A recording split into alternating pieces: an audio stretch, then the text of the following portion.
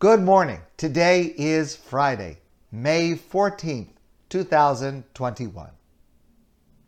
In the United States, John Doe is a placeholder name for a person whose identity is either unknown or wishes to remain anonymous. And that name, John Doe, the usage of that name for this purpose, to stand for somebody else's name where you don't want to mention their real name, that actually comes from a court case in England in the 14th century, where it was used to refer to an anonymous defendant, and that became a famous case and an often quoted case, and that name, John Doe, has been used ever since. Every country has its own version of a placeholder name. So, for example, in Spanish-speaking countries, the name is Juan Perez. In Canada, it may be Joe Blow or Gilles Raymond. Those are names that are used that it's not the real name. It is a placeholder name. It refers to somebody else, and there's some reason we don't want to use the actual name. The oldest placeholder name, the original, is from the book of Ruth. And the name that is used is Ploni. Now, we've been talking about Ploni several times over the last couple of weeks, because Ploni is the brother of Elimelech, the uncle of Boaz, and when Boaz is considering fulfilling the mitzvah of Geulas Karka, redeeming the fields, that means he's going to buy back the fields that used to belong to Naomi but were sold off when she became impoverished. He's going to buy them back from the current owners and return them to her ownership so that she'll be able to support herself, which is an amazing, tremendous mitzvah of Geulas Karka, redemption of land.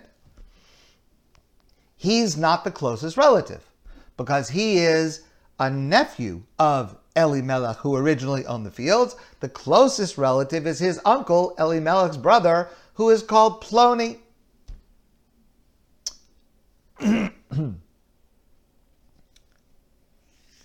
And for all time, throughout Jewish literature, throughout the Talmud, rabbinic literature, anytime we need a placeholder name, we refer to a person as Ploni. So what Ploni really means is like so-and-so. Or the same as saying John Doe. So I want to share with you an insight that I heard many years ago from Rabbi Yisachar Frand, who asked a simple question. We know his name. His name is Tov. It's given to us other places in the Torah, in the books of the prophets. He's the brother of Elimelech. Elimelech had a brother named Tov. He had another brother named Salmon. Salmon was the father of Boaz. We know the genealogy. We know who it is. So if we know that his name is Tov, which by the way is a nice name, it means good, why are we using this placeholder name when we actually know his name? So remember, we discussed this last night in our class on the book of Ruth, where Boaz has this opportunity to fulfill this fantastic mitzvah of redemption, to return the fields to Naomi, but he's not the first relative, he's not the closest relative. So he goes to Ploni, and he sits with Ploni in front of witnesses, and he says to Ploni, Ploni, would you be willing to do this for Naomi, to buy back the fields and return it to her possession? It's a tremendous mitzvah. After the back and forth, remember from what we discussed last night, first Ploni says yes, but then he says no. He says no thank you. He declines. He declines. And because he declined to do that mitzvah, we do not refer to him by his name. We refer to him Ploni, placeholder name, John Doe.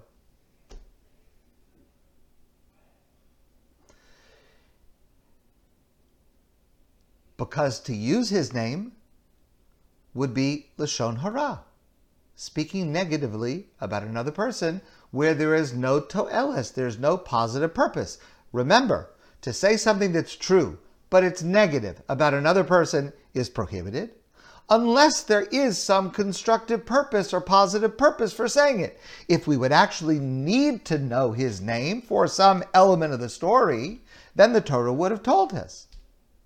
The Torah does mention the names of not good people when it's important for us to know it. But here, we don't need to know what his actual name is. We just need to know what he did and what he did not do. And by the way, this is a really important principle. We should never speak negatively about another person, even when it's true, unless there is some overriding constructive, positive purpose for doing so, to save someone from harm, to learn a certain lesson, whatever it is. Okay. But here's the problem. What did he do wrong?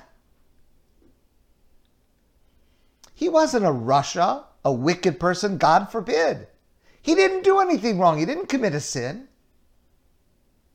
He was given the opportunity to do a mitzvah, and he declined the opportunity. And for that, we can't even use his name? For that, he's considered so diminished that even mentioning his name would be Lashon Hara, but he didn't do anything wrong. My grandfather used to tell the story of the man who developed a new soft drink. And it was a great soft drink, but he was trying to come up with the perfect name. And it wasn't working well. He named the soft drink 4-Up. But it just didn't work. And then he decided, no, 5-Up. It wasn't going. And then he thought maybe 6-Up. But it wasn't popular. So he tried 3 times, and he gave up. And he finished. He left the project. Until the next person came along and said 7-Up. That's it, 7-Up.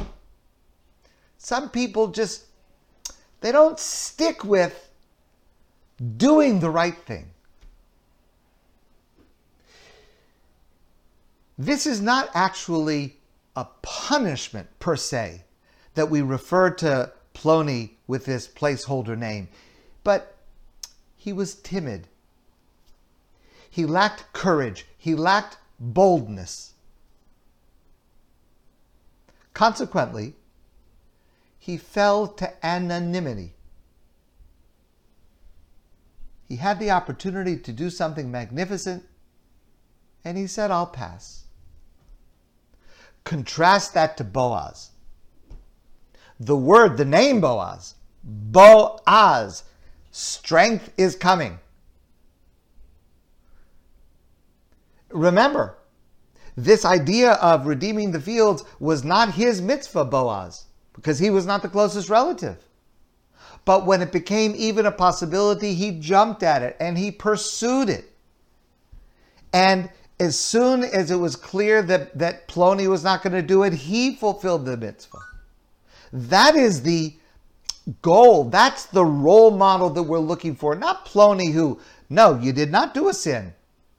But you could have done this mitzvah and you didn't do it. This is a fundamental lesson about Shavuos, and it's another reason that we read the book of Ruth on Shavuos, because what we find in the book of Ruth is not just about performing mitzvahs, and we've been discussing this now for the last number of weeks, all of the different Torah commandments that are actually underlying the entire narrative. But as we pointed out several times, it's not just about doing mitzvahs. It's not just about observing commandments. It's about loving mitzvahs. It's about running to do a mitzvah. It's about the understanding that God himself will be pleased with this little action of mine. God cares about it and sees it and is happy with it. and the opposite. When a person could do a mitzvah, no thank you, I'll pass. It's not a sin, but such a lost opportunity, such a lack of sensitivity and appreciation for the value and the beauty of every mitzvah and the benefit of the intimacy with God that comes from every commandment. When we read Rus on Shavuos, we are meant to contrast these two men, Boaz and Ploni, and to consider why wasn't one even called by his name, and to commit ourselves on Shavuos to our own personal Kabbalas HaTorah, receiving the Torah, embracing the Torah, having a love and enthusiasm for coming closer to God by recognizing all that we gain from it, just like Boaz, not like Ploni. I want to share a story. This is a story, it was told often in the family of the Brisker Rav. Perhaps it's apocryphal, but this is the story. The Vilna Gaon, the great, great scholar in Europe at the end of the 1700s, Rabbi Elio of Vilna, the Vilna Gaon, he had a wife. I'm sorry to say I do not know the name of his wife. Perhaps someone else does. If you know, please let me know. But he had a wife. His wife was a tzaddikus. She was a wonderful, wonderful person. She devoted her life not only to supporting her husband, her family, but to helping others. That's how she spent her time. She had a friend. And she and this other woman in Vilna, that's where they lived, Vilna Gaon, she and this other woman used to go from door to door in their neighborhood to visit people in need. People that didn't have enough food, they would find a way to bring it. People that were lonely, they would visit with them. That's how they spent a large amount of their time.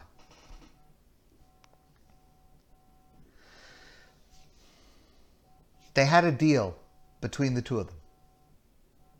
And the deal was, whoever died first would come back to the other in a dream to tell the woman who was still alive what's going on up there. What actually happens when a person passes away? What is it like? So they had this deal, close friends. As it happened, in the fullness of time, the friend of Mrs. Vilna Gaon, the friend passed away. And, true to her word, a few days later, she appeared in a dream to her friend, the wife of the Vilna Gaon. And she said to her as follows. She said to her, the first thing I have to tell you is when you get to Shemayim, when you come to heaven, there's a rule. We are not allowed to reveal to anyone on earth what it is that happens here in heaven. So, I'm sorry, but that's the rule. That's the first thing. However, she says, I was given permission to share one brief thing. And this is what she says in the dream to the wife of the Vilna Gaon.